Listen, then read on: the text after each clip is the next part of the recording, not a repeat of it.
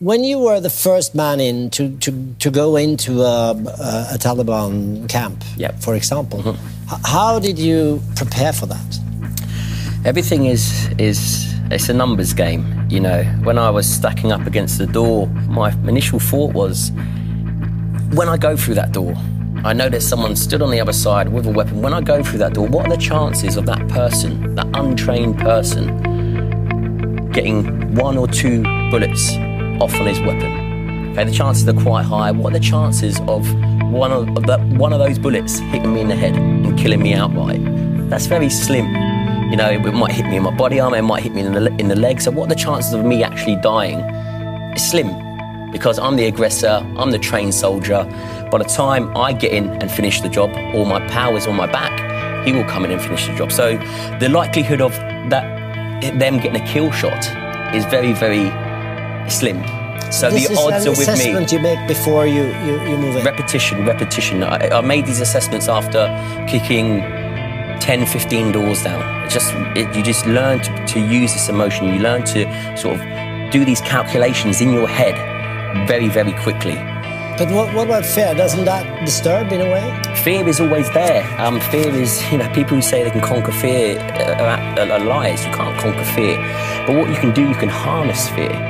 And you make it work for you. Fear is an emotion that we all have. You know, I could talk to everyone in the crowd here and they would explain fear to me. We'll all have the same explanation of fear. But it's how we layer it. You know, we have a horrible tendency to complicate everything that happens, right? Fear, acknowledge the fear for what it is, but then we layer it. We go, right, am I going to die? Am I going to come out of this alive? Am I going to see my family again? That's putting negatives on negatives. So you strip the emotion, you strip the situation down to what it is. You don't complicate things. And when you can do that, life almost becomes black and white. It's not, but it almost becomes so simple.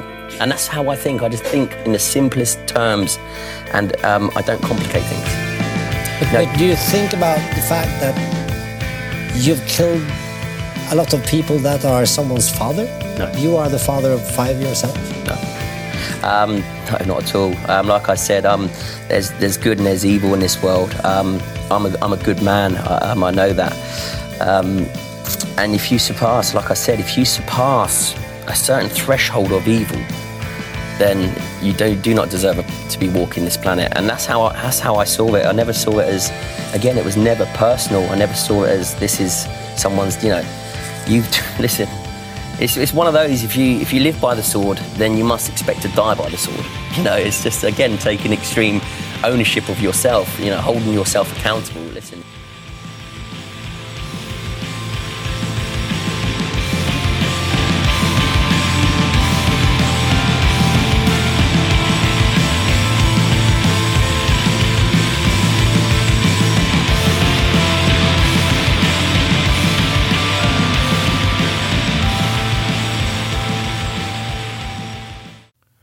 Welcome to the Global Recon Podcast. I'm your host, John Hendricks.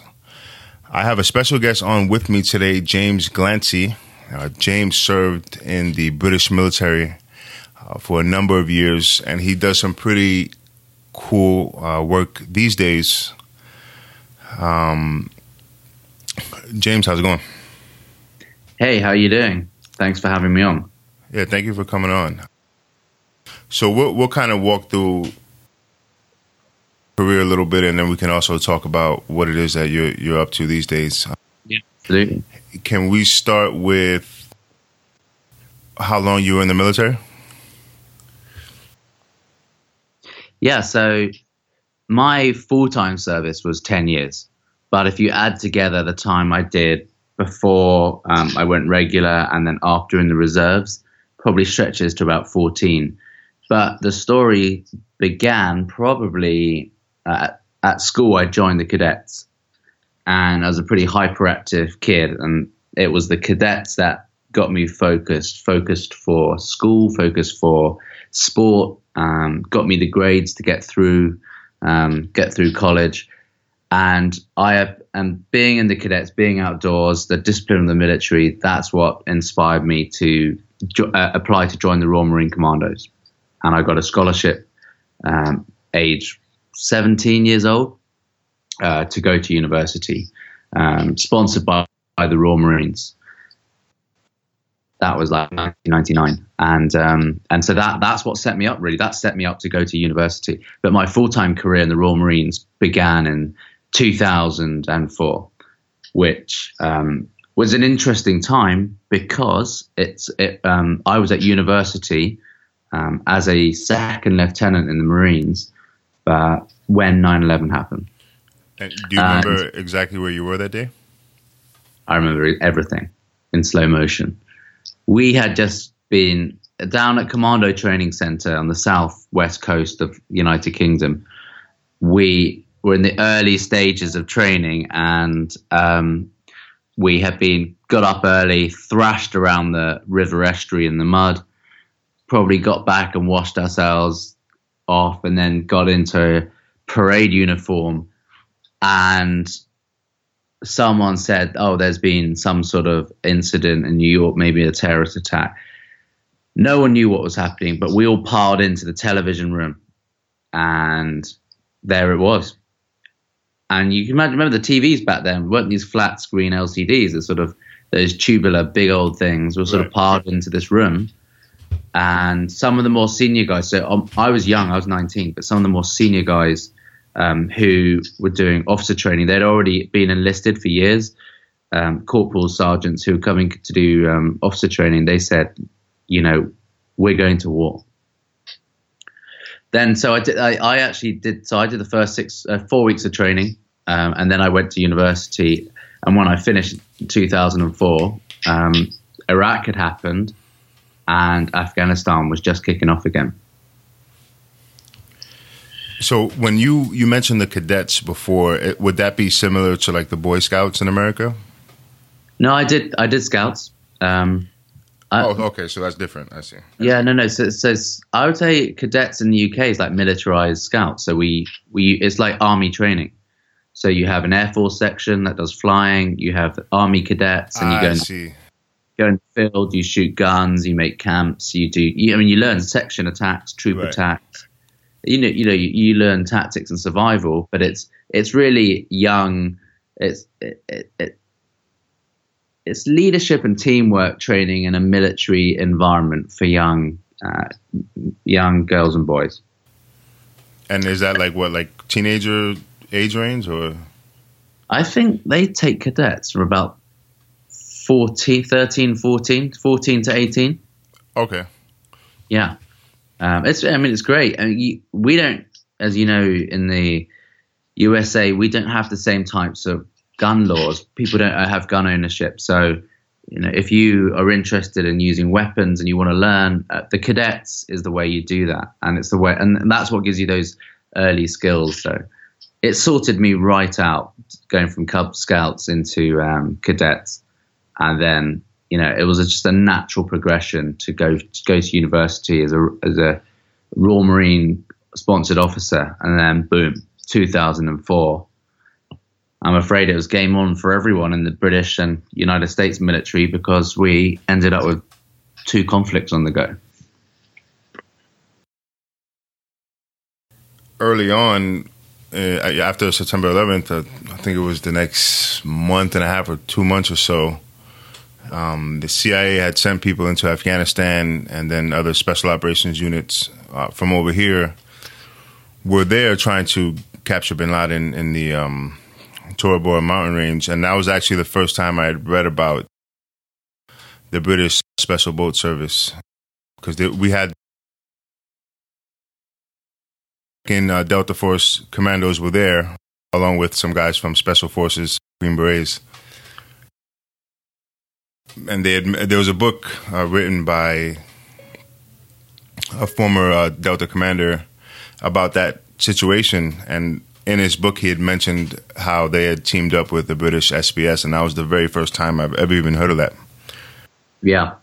Well, I'm not going to confirm or deny it, but rumor has it they were there in the early days, and, if they were there, I'm sure they did a good job. And what's interesting about that era of that phase of the war is sort of the Rumsfeld campaign, that it was about working with foreign national forces and militias like the Northern Alliance, getting rid of the Taliban. It was absolutely not about nation building.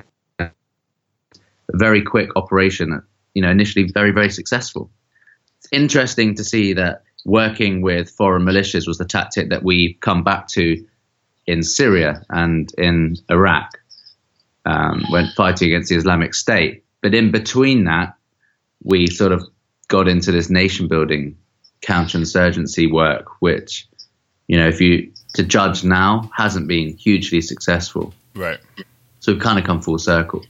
But those early years, now there's some really quality work coming out in terms of the strategy, the politics, what's going on in Pakistan, ISI, through to actually tactical, what was going on in the mountains, what was going on with the calling in the air from the B-52s. It's all coming to light now, and it's fascinating. Yeah, it definitely is. So this is something I've always kind of been curious about. You hear the name Royal Marine Commandos. In the U.S., the term commando is usually attached to someone who belongs to some special operations unit. Are the Royal Marine Commandos considered special operations in the UK, or is it more of like a light infantry?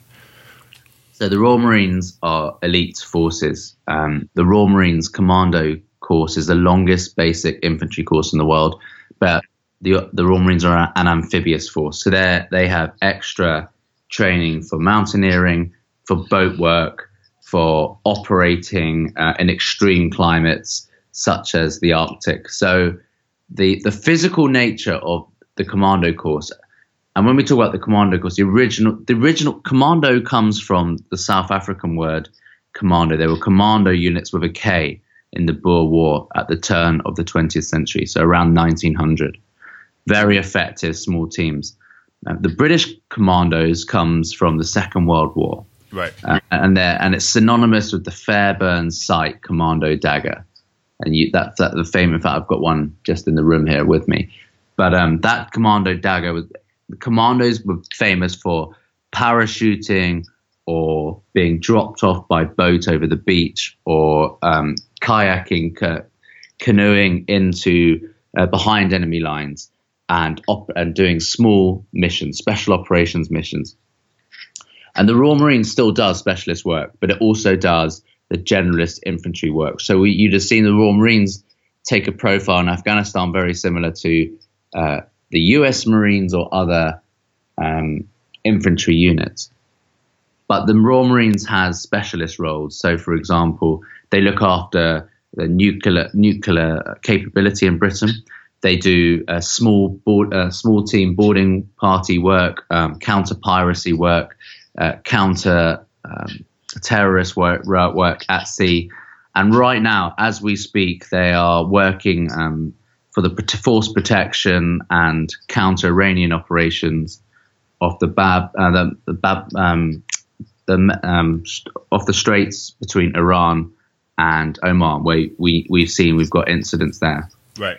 They span the role of specialist work, but not tier 1 special forces work.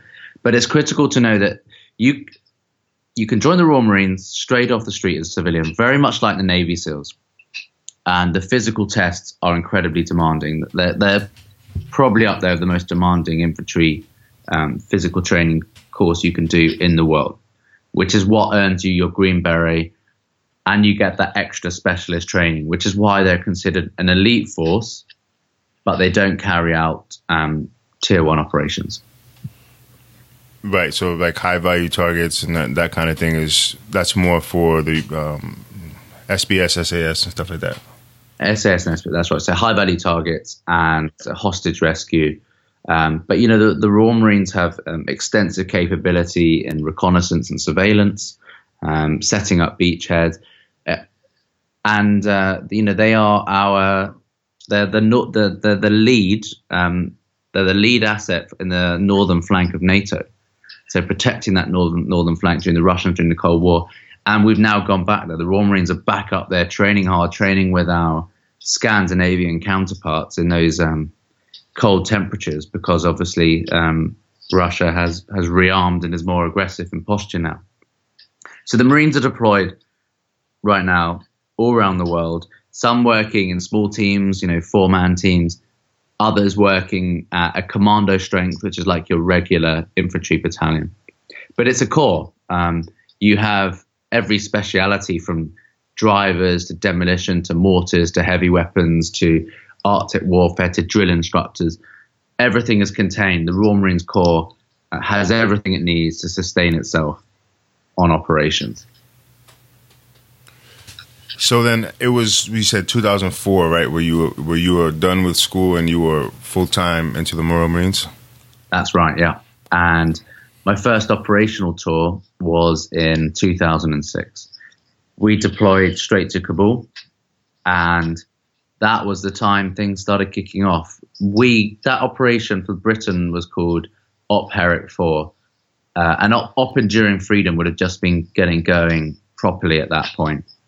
And Britain sent parachute regiment, Fusiliers, Gurkhas down into Helmand with the view of trying to peacefully get a grip of poppy harvests and dislodge remaining Taliban. But as we know, that kicked off into intense combat. Right. So that was my first tour. That was first, five. That was just a short tour, 5 months. We came back from that, had 5 weeks R&R, and then my company, Charlie Company from 40 Commando, we flew out to Gibraltar, and Gibraltar is on the southern tip of Spain. It's a British dependency, so it's part of the United Kingdom. Very small piece of territory. So Royal Marines actually won the Rock off the Spanish in 1805, and they're still really pissed off about that.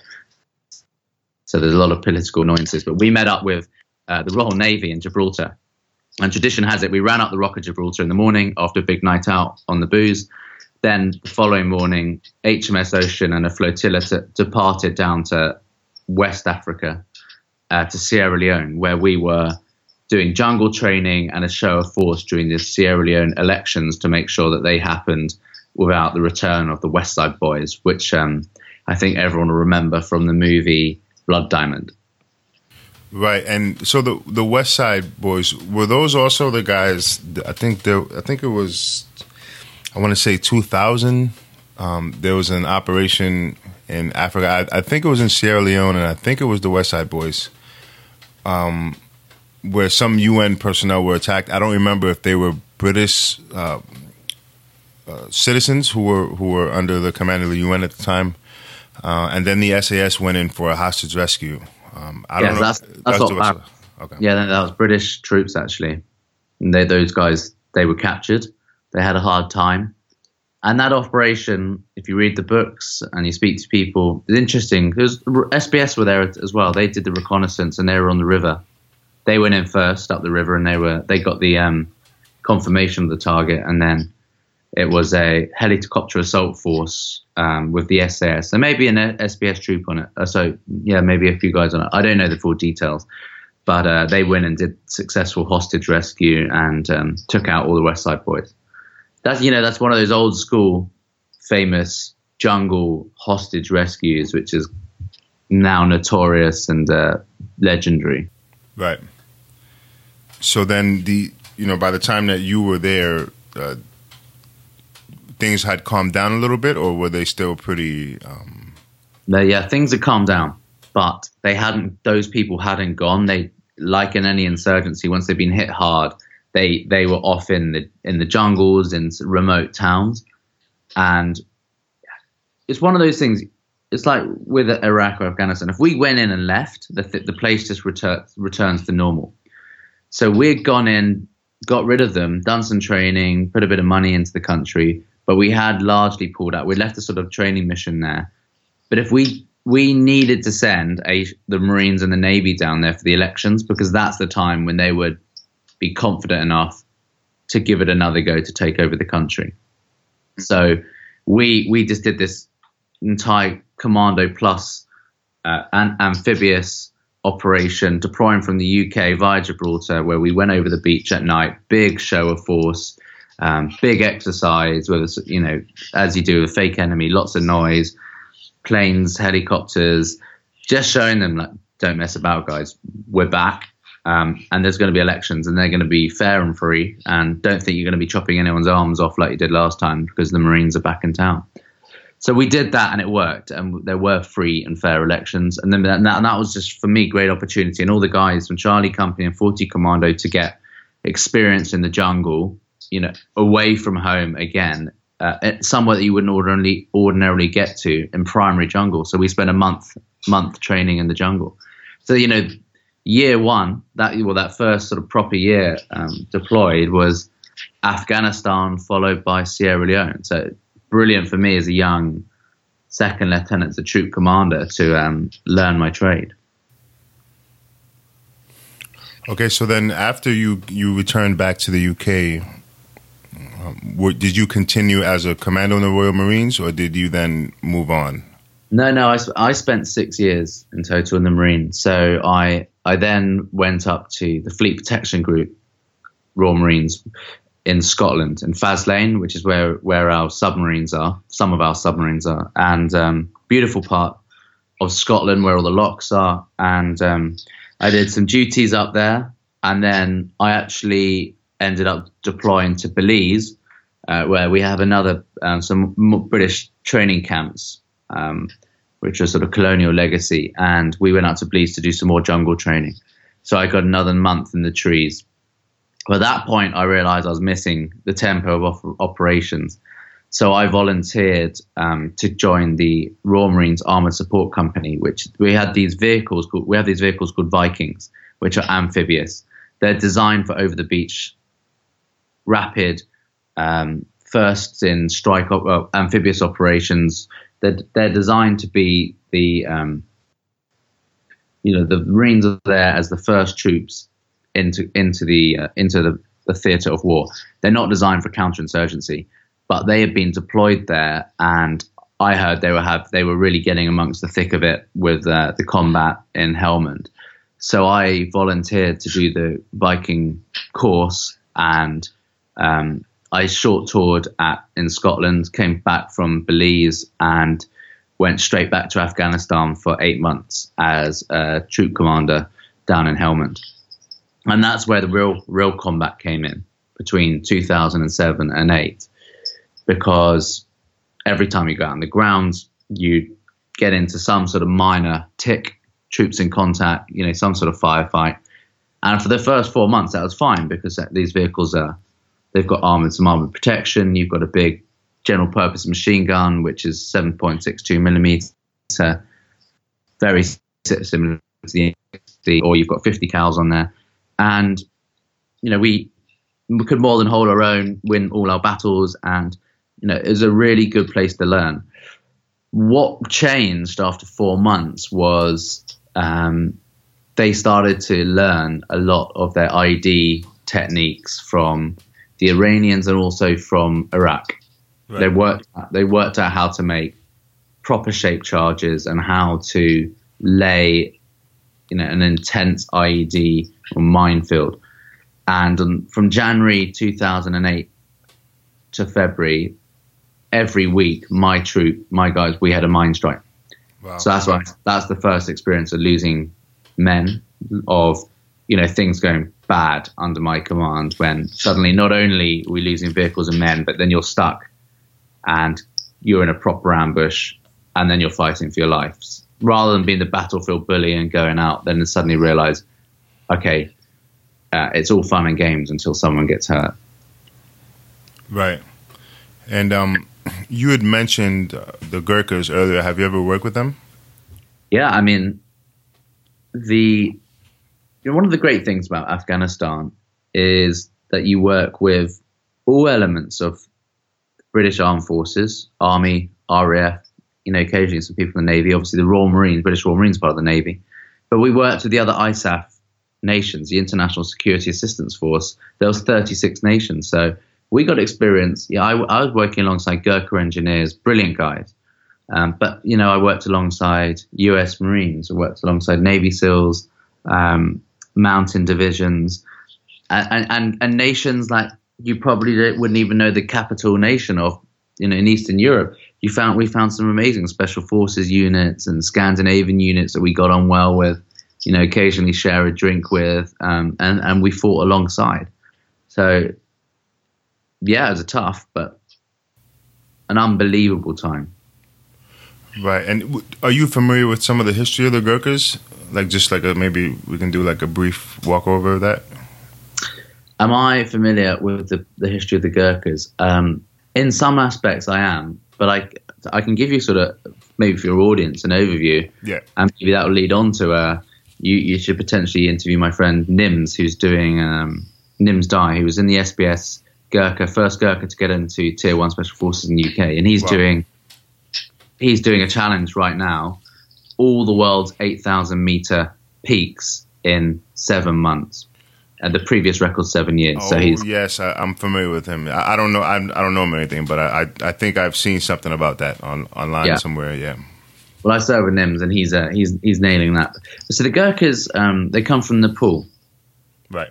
And Britain, as it did during the Empire, found itself campaigning on operations in Nepal, fighting the locals there. I mean, why you'd be in the foothills or in the Himalayas fighting near Everest, don't ask me, but we found us, Brits found themselves from South Africa, over to Afghanistan, obviously America, you name it, there was a fight going on. But the Brits fought the Gurkhas, and there was a huge amount of respect for the way the Nepalese fought. And I believe the history says it correctly that an agreement came that they would serve under the Queen, or the King at the time would have been the Queen, and serve as part of the British Empire and form the first Gurkha unit. And the Gurkha units served with distinction in the Second World War, particularly in the jungles out in Burma, out in that campaign with the 8th Army, Field Marshal Slim's 8th Army. And they've gained this fearsome reputation as a very hardy, competent, aggressive soldier who uses the kukri knife, this big curve-shaped knife. And it is said that if they draw the knife in battle, they have to draw blood. So if they haven't killed an enemy or hacked up an enemy with it, they cut themselves before they resheath the knife. Wow! And they've got a fearsome reputation. The Japanese were terrified of them. So the Gurkhas have a great reputation, and it's a privilege to work alongside them operationally in Afghanistan. But also, the Marines is well regarded, and one of our competitors is the Parachute Regiment in Britain, and working alongside with them on was also a fantastic experience. And I found with the British military, our machine works very well when you get these units that are competitive with each other. When we work together, it's pretty awesome. I want to take a minute to talk to you about our sponsor for this week's podcast, War Dragons. War Dragons is a real-time strategy video game, and you can play it right on your phone. With over 150 different dragons to breed, each has different attack styles and abilities. The month of July is the month of our independence. War Dragons is partnering with Stack Up, an organization dedicated to bringing military personnel, military veterans, and civilians together through a shared love of video gaming. War Dragons will match all donations made through the link in-game between July 4th through July 31st, up to a maximum of $10,000. Donors will also get an in-game portrait. If you can't donate but you want to support Stack Up's work, breeding your dragons in-game can also help contribute an additional $10,000 donation by War Dragons. Download War Dragons. Visit podcast.wardragons.com/recon on your phone or tablet for more details on how to participate. That's podcast.wardragons.com/recon. Right. Yeah. And I think it's interesting because over here on the state side of things, during the Iranian embassy siege, Delta Force had planned this operation to rescue hostages at the American embassy.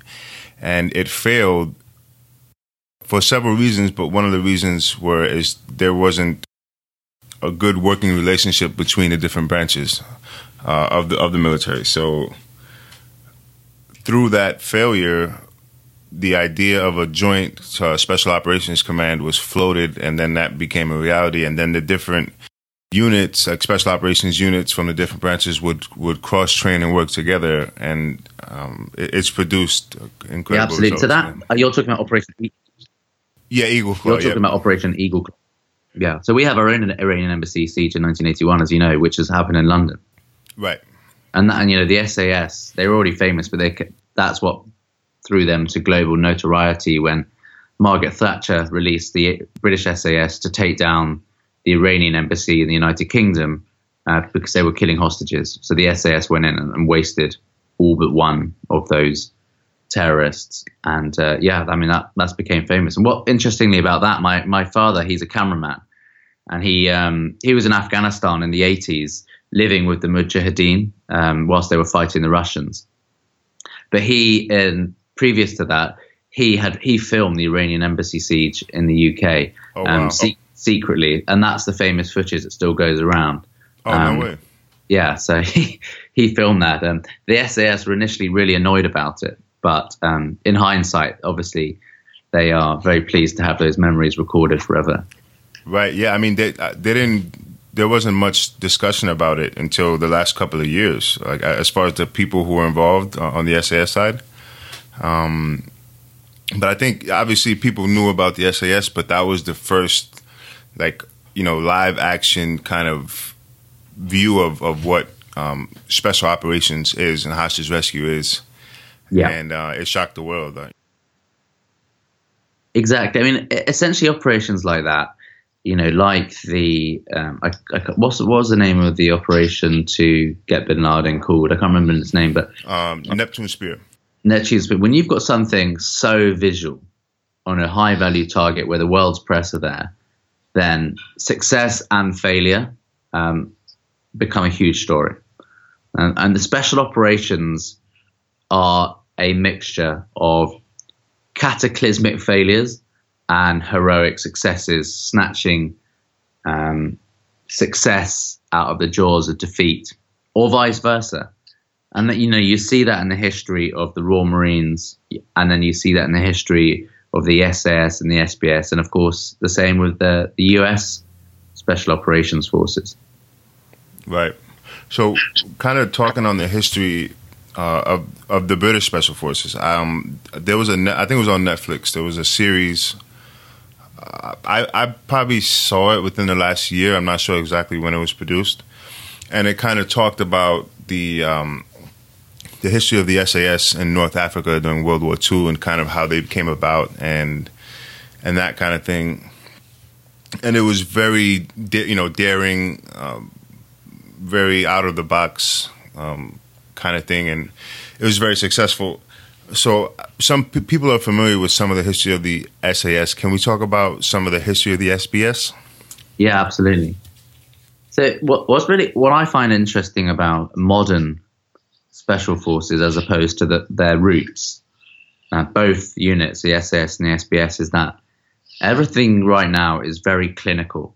We use technological superiority, physical robustness, but we draw on a lot of intelligence and supporting assets in order to achieve effect, in order to be successful on an operation. But the foundations of the SBS and SAS are much more rudimentary in that it was the daring attitude, intelligence, and just the guts of a group of people who looked at conventional military operations and said, why are we working like this? We're taking a lot of casualties. It's so obvious how we're working to the enemies, and we're not exploiting their vulnerabilities. Why are we not thinking asymmetrically? Why are we not playing dirty? Why are we not surprising them in their beds at night when they're not expecting it? And they got together bits and pieces of equipment. They made a plan, and they got a bit of backing from some senior commanders, senior officers, and said, look, we want to try things differently. We don't want to telegraph our position and go, left flanking or straight up the middle. We want to take these guys out in small teams, parachuted behind enemy lines, and cause chaos. So with the SBS, it's very much like that. If you think of the Second World War, the coastline that the Nazis occupied was massive. You've got the southern flank in the Mediterranean. Then you've got all along the Channel, along France, all the way up to Norway. And what the SBS was for, its most famous operation, were the Cockershell Heroes. And that operation was targeting Nazi ships up the Gironde in Bordeaux, and which Gironde's a river. And the idea was to block off the river by sinking a load of their vessels where they sat in port. But you couldn't drop in there, and you obviously didn't have targeted airstrikes back then. So the plan was they selected a hard group of Marines and Army commandos. They did a specialist selection, running around on trying to gauge their intelligence to operate on their own. So they did basic escape and evasion, then they did basic boat work, advanced weapon work, and the group that got selected were dropped off by submarine. I think it was the HMS Tuna submarine, dropped them off the coast in these old school canvas canoes, 2-man canoes, and they kayaked into the river system, into the Gironde. Some of them didn't even make it. The sea was so rough. I think 2 or 3 capsized. Guys were killed before they even got in to the main slog. They then paddled up the river by daytime, sleeping in the reeds, like camouflaged out, sleeping in their boats. And when they got there, some of them had some diving gear, and they slipped underwater with limpet mines, put them on, stuck them to the vessels on timers, and then they bugged out. And they successfully blew up a lot of these ships. And those, as they went on their escape of evasion across France, many of them were caught and executed under Hitler's commando order, which was any special operations forces, any commandos caught behind Nazi lines were to be immediately executed, or firstly tortured by the Gestapo and then executed. So most of those guys didn't escape. Some did, but that's one of our most famous raids, was the Cockershell Heroes raid, and that sort of set the standard for doing something completely crazy. And of course, it may not have had a huge strategic effect, but the morale for the British public back home to think, our boys are risking it, they are causing chaos. They really annoyed Hitler when he heard about this operation. That was a sort of modern day foundation of British maritime amphibious special forces. Right, and then I think even after, for years, there was some issues with funding and things like that, and it kind of took a while for the SBS to be considered like a top tier unit and get that kind of funding and support as well. Well, I mean, the SAS was disbanded after the war. And so the SBS they stayed together, or were they disbanded as well? Yeah, they had small operations teams kept going, but after the war, the conventional military commanders, they looked down their noses at special operations. They sort of thought it was ungentlemanly, and they did everything they could to disband special operations unit. And the SOE, for this, the Special Operations Executive, responsible for the Heroes of Telemark raid on Hitler's heavy water in Norway, they were disbanded, which I think is tragic. We should recreate them. But a lot of those units were disbanded. Right. The SAS and SBS survived, and they have served all around the world on many in many conflicts that we've all heard of. But I guess it wasn't until the Falklands that they kind of emerged in popular military history again, when the SBS and the SAS were the first to deploy into the Falkland Islands when we fought against Argentina. And then, of course, the SAS and SBS were deployed extensively into Iraq in 1991. But we don't really have this categorization of tier 1, tier 2 in the same way as the US does, because our special forces units are generalist special forces. So they conduct surveillance and reconnaissance. They conduct offensive action, so strike, HVT operations, and of course hostage rescue. And they'll train foreign forces very much like the Green Berets. So they do span a number of areas that American special forces span. But the concept is to be globally deployable anywhere in the world, able to withstand any environment, ready to respond to the government's requirements silently and in a deniable fashion. So, can we talk about your journey into British Special Forces?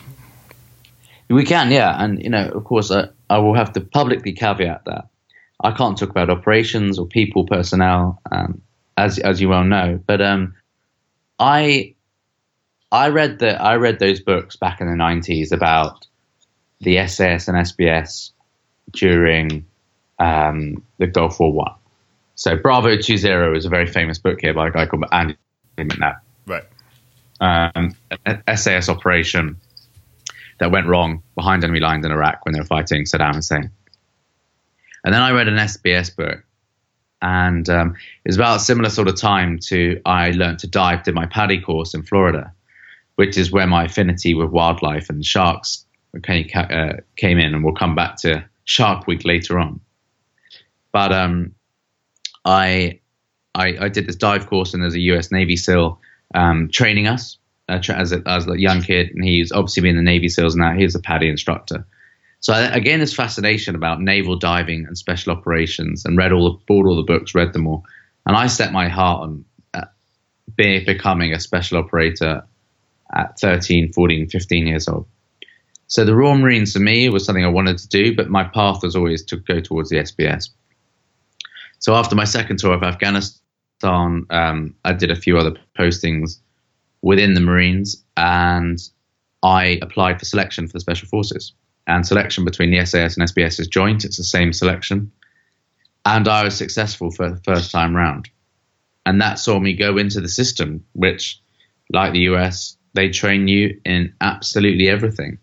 You get no spare time because you're either training, preparing for operations, or on operations. And that's the cycle. It's brutal. And of course, the time I was in was during the Arab Spring. Afghanistan was really intense by that point. So I was all around the world on operations, doing a variety of generalist tasks, either in very small teams, or doing the door kicking, high value target work, which you'd come to expect. But yeah, I mean, an absolutely fascinating time. And and I'll be honest, I didn't do a full long term career, and I wish I'd done more in hindsight. But the years I served, they've been Britain's war years. Between 2003 and 2012, 14, we were on tour constantly. Things have changed a lot now. Unless you're in special operations world, the regular forces is not as much going on. But the 10 years I had the Royal Marines and Special Boat Service were probably the most enjoyable years of my life, but crazy busy and just all focused on operations.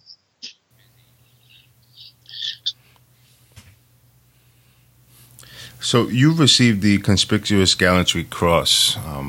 In the UK, that is the second highest award. I did. For valor, if I'm not mistaken. And it's funny, I almost crashed my car when my commanding officer rang me up and said he wanted to speak to me, because I was like, I thought, here we go, I'm going to get sacked.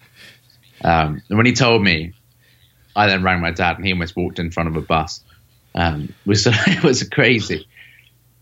I did receive that, and it is absolutely humbling. But I'd be interested to know the take from a lot of American soldiers that have been given these awards, because every operation I've been on, the risk that we took was equal. Especially in asymmetric warfare, where the next step you take could be on a mine or an IED. these guys are shooting out of windows. You can never see them. They're like ghosts. So the risk is there for everybody. And as a commander, your guys are taking usually greater risks. So I always feel like when they give out an award, whether it's people that won the Victoria Cross, a military cross, a CGC, those people, and like myself, you definitely carry that for the team, for the troop, for the unit that you are in, because I think it's hard to identify any individual act as being superior or more gallant than what everyone else has done.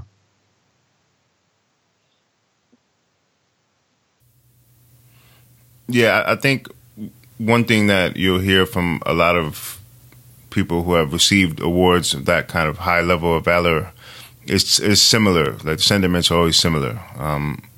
Because you're out there as a team and you're all fighting to survive and stuff like that. So usually, you hear those same kind of sentiments. I've had a guy on. He was in the Australian SAS, and he received the second highest award for valor, I believe it was. And he was just talking like the operation for which he received it was, something that everybody played a huge part in, and it wasn't just him. Who is that then? Brad Watts. Okay, I know those guys. I work with the Aussies. They're great. They're great fun. Yeah, and he just kind of explained how like everyone involved in that mission was just an integral part to saving this guy's life who was shot by a sniper, and he was a medic. And it's just kind of the same thing, I guess. Would you be able to talk about that operation, or you can't talk about that? Maybe in 10 years. That's it. The thing is, I'm still friends and in contact with guys serving, and it's just the nature of what our special operations guys are doing has become even more secretive because warfare has changed into this new dynamic, especially the way Russia are behaving. So, if secrecy was important 5-10 years ago, it's critical now. Right. Because of the types of work they're doing. And, my association, whether, and we're all on social media and stuff like that, and it's just easy to start identifying networks. And that's why I kind of leave the SF stuff at the door. And, in time, like you mentioned, now they're talking about the Iranian embassy siege. 15, 20, 30 years later, that is the time for that stuff. But it's just out of respect to the creed, the oath we take, what we do, it is what it is. Right. What I do know is it's for operations in Afghanistan. I know you can YouTube it and you'll find it online. Okay. But we were in operations in Kabul, in the south, in the east, all around Afghanistan, busy times. Right on. And by the way, I've never read my citation. They never let me see it. Oh, wow. That's kind of interesting. Yeah, I don't know why. I don't think many people in the Special Forces as well do see it. But, I just want to, whenever people ask about the Special Forces, I'm very proud of it. I still wish I was serving. I'm always jealous of the guys hearing what they're up to. But the grass is always greener because, they work so hard. And it is dangerous. And even at the time, you don't even realize like it's dangerous. You could be a Monday morning practicing parachuting into the sea with your boats or whatever. And it just seems like great fun, but there's inherent risk in everything. There are training accidents all the time, whether it's diving, parachuting. What we do is risky. It's weird to think I was part of that world, and I miss it. Yeah, it's really incredibly risky, and I think that's one thing that people don't take into account, like outside of the military, is the combat itself obviously is dangerous, but training for combat is very dangerous as well. And I'd read this SBS book years ago. The guy put it out under like a pen name. I can't even remember his name. Duncan Faulkner, first interact. Faulkner, yep. Yeah, that's years old, but that's a very famous book. And and he was, I guess he was in during a time where they were pioneering several infiltration techniques, and they talked about the techniques of guys getting dropped off by submarine into kind of, wherever they needed to go. And during some of that training, I don't know if it was multiple people, but I know at least one guy was killed during that. So, I think you alluded to this earlier, but basically a lot of the techniques, tactics, procedures were lessons learned from people dying, so it's really serious stuff. Absolutely. That it is always the way. The British military always thinks it's ahead of the game and willing to adopt new tactics and evolve as in an entrepreneurial spirit, but quite often it takes tragedy to invoke change to equipment, change to tactics. But that's the same, I think, in life in general. It does take serious things to happen, to go wrong, before we start looking at proper lessons that we need to learn, that were probably there to be learned before. We just never took them on board until something bad happens, and only then do we implement them and we advance. But what's really come to light now, I served an intense 10 years, and what I have noticed amongst my contemporaries from the Marines, Special Forces, and other units around the world is that it's not easy to go to suddenly become a civilian. They train you for combat, but they don't train you to be a civvy. They don't train you for life outside of that intensity or outside the institution of the military. And that for me there's been a tough transition to where I am now. Then the armed forces, they don't give you much support for that. Right, and I think I know this is the case for the U.S. I would imagine that it could be similar in the UK, but due to the advancements in medical equipment and procedures and things like that, more guys are surviving wounds from the battlefield than ever before. In previous wars, a lot of these guys would have died, and so that's kind of created like a huge stress on like the healthcare system for combat veterans, wounded combat veterans, and it's health.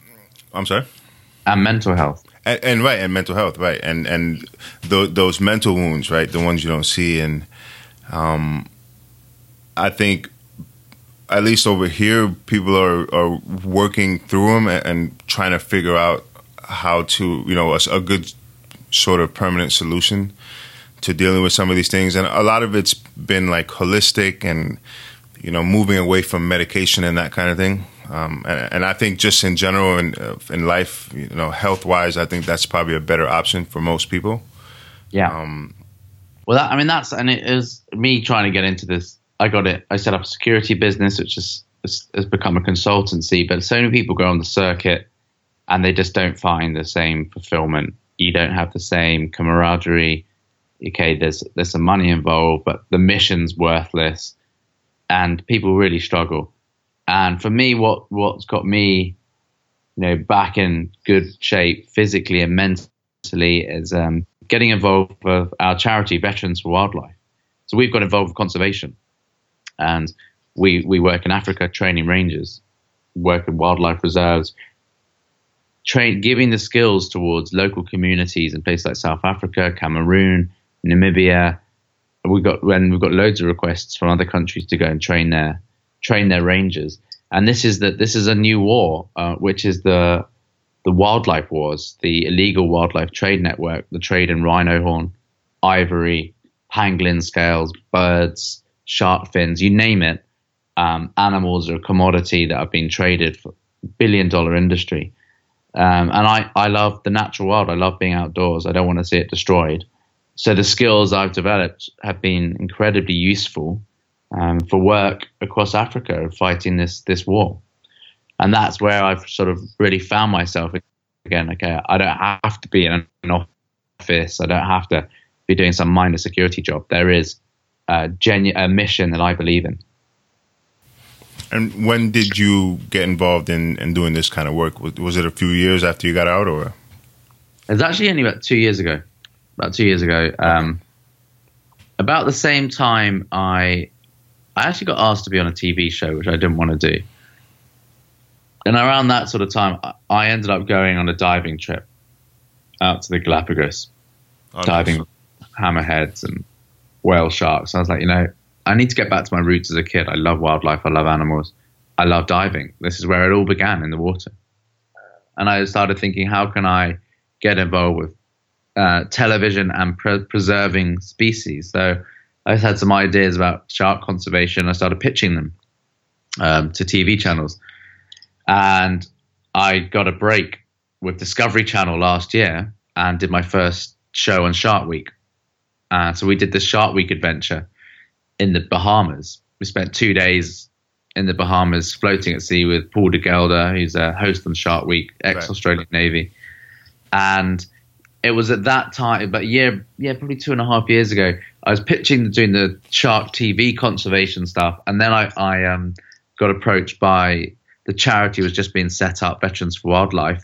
And it all kind of happened at the same time. I was like, well, this is awesome. I can make TV shows using the skills I've developed in the military to educate people about wildlife and make it a fun adventure. And then I can deploy on my own small missions alongside amazing former veterans with different skill sets, and we can train rangers and game reserves. And yeah, I haven't looked back since I got involved with doing Shark Week, Discovery Channel, and now pitching other wildlife shows to BBC. Hopefully we've got some stuff coming up. And then out to Africa to train the rangers, and you're amongst all this amazing wildlife. Yeah, I think it's fascinating. I know there's been a large group of Western combat veterans who have gone over to Africa and have done that kind of work, the anti-poaching stuff and training rangers and stuff like that. And it's really fascinating, and I think it's really necessary. It's really horrible if anyone does any research into some of that, what goes on with the animals out there. I know things like rhino horns and stuff like that are like sought after. Well, look, this is a crisis. There's less than 30,000 rhinos left. There were, there would have been millions, 100 years ago. With less than 30,000, some of those populations are going extinct. Same with sharks. We've taken out over 90% of the oceanic whitetip, and in the Gulf of Mexico, there's been a 99% decline since the 60s. We can't go on like this, and because the wildlife has a value, rhino horn is worth more pound for pound than gold or cocaine. Wow. And so it's a war out there. The military, law enforcement, those skill sets are needed to combat the global illegal trade in wildlife. So we need help, and we're set up in America, so we want to get American vets on board. So to any of the people listening, we need help, whether it's sponsorship and financial resources. We need equipment. I know you guys produce amazing equipment in America. We need equipment, resources, and your veterans. We've got to get involved now, because we want future generations to enjoy the environment, to enjoy wildlife, and there isn't much of it left. So the time is now to get on board with this mission. So if anybody wants to kind of check you guys out and potentially get involved, where can they go to do that? Two places, really. Our website is www.veteransfor, letter 4, so www.veteransforwildlife.org. I'm also one of the director of special projects, so you can find me on my Instagram, at @JAGlancy, or Twitter. Get in touch, send me an email. We're looking for people, looking for support. We've got a new project coming up in Belize, so closer to home for the US. Jaguar conservation, hardwood composite conservation, training rangers, you name it, anything that can be traded, every animal, every piece of tree or wood, they're trading it, and so there is opportunities.